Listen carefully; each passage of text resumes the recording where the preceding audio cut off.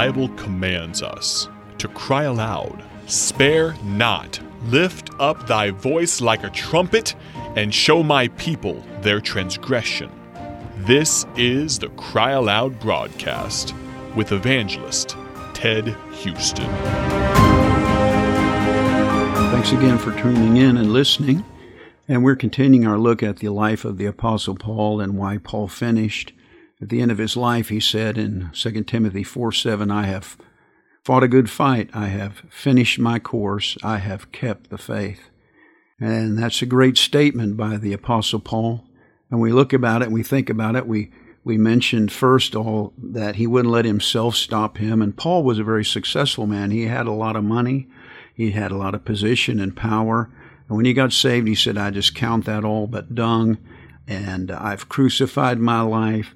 And I'm not going to let myself or anything that I used to have or anything that I might desire keep me from doing what the Lord wants me to do."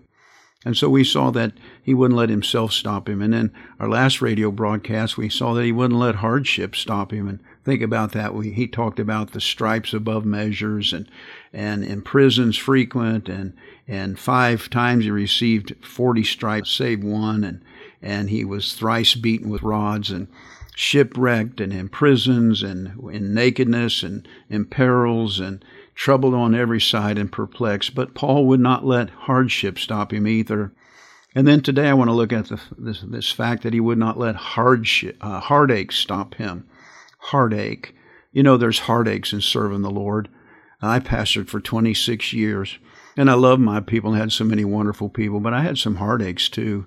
Some people that falsely accused me, some people that got upset with me, some people that said some ugly things to me and about me, even though I had loved them and tried to serve them as best I know how. And in 2 Timothy chapter 4, verses 10 through 18, Paul says, "For Demas hath forsaken me, having loved this present world, and is departed unto Thessalonica, Crescens to Galatia, Titus unto Dalmatia, only Luke is with me." You know, that must have been a heartache to the Apostle Paul when Demas forsook him, to go back into the present world. And you know, here he is, he's the great Apostle Paul, and he's invested in all these people, and now he says, "There's only one person that's with me, only Luke is with me." He challenged them in Timothy said, "Take Mark and bring him with thee, for he is profitable to me for the ministry. And Tychicus have I sent to Ephesus. The cloak I left at Troas with Carpus, when thou comest, bring with thee, and the books, but especially the parchments. Alexander the coppersmith did me much evil." You know, I believe Alexander perhaps may have been someone that Paul had ministered to, but he did him much evil. The Lord reward him according to his works, of whom be thou aware also, for he hath greatly withstood our work. At my first answer, he said, no man stood with me, but all men forsook me. Think about that. What a heartache. Here the Apostle Paul had led these guys to Christ. He had trained these men. He had brought them along on the missionary journeys, and he had made sure that they got fed, but he had invested his life in them, and he had loved them, and he had tried to help them to become what God wanted to be, and then they forsook him. They went other places, and only Luke was with him. And there he was all alone with just Luke. And what a heartbroken man he was. In 2 Corinthians 12, verse 11 says, "I am become a fool in glorying. Ye have compelled me, for I ought to have been commended of you. For in nothing am I behind the very chiefest apostles, though I be nothing."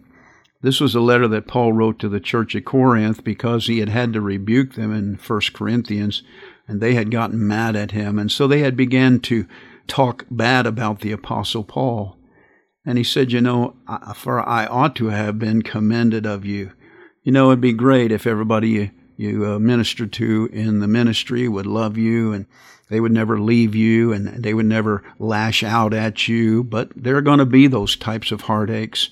People you've invested in the most will sometimes be the people that hurt you the deepest. And yet you have to determine, if you're going to serve the Lord, that no matter what kind of a heartbreak or heartache I have, I am not going to quit serving the Lord. I am going to fight a good fight. I'm going to finish my course. I'm going to keep the faith.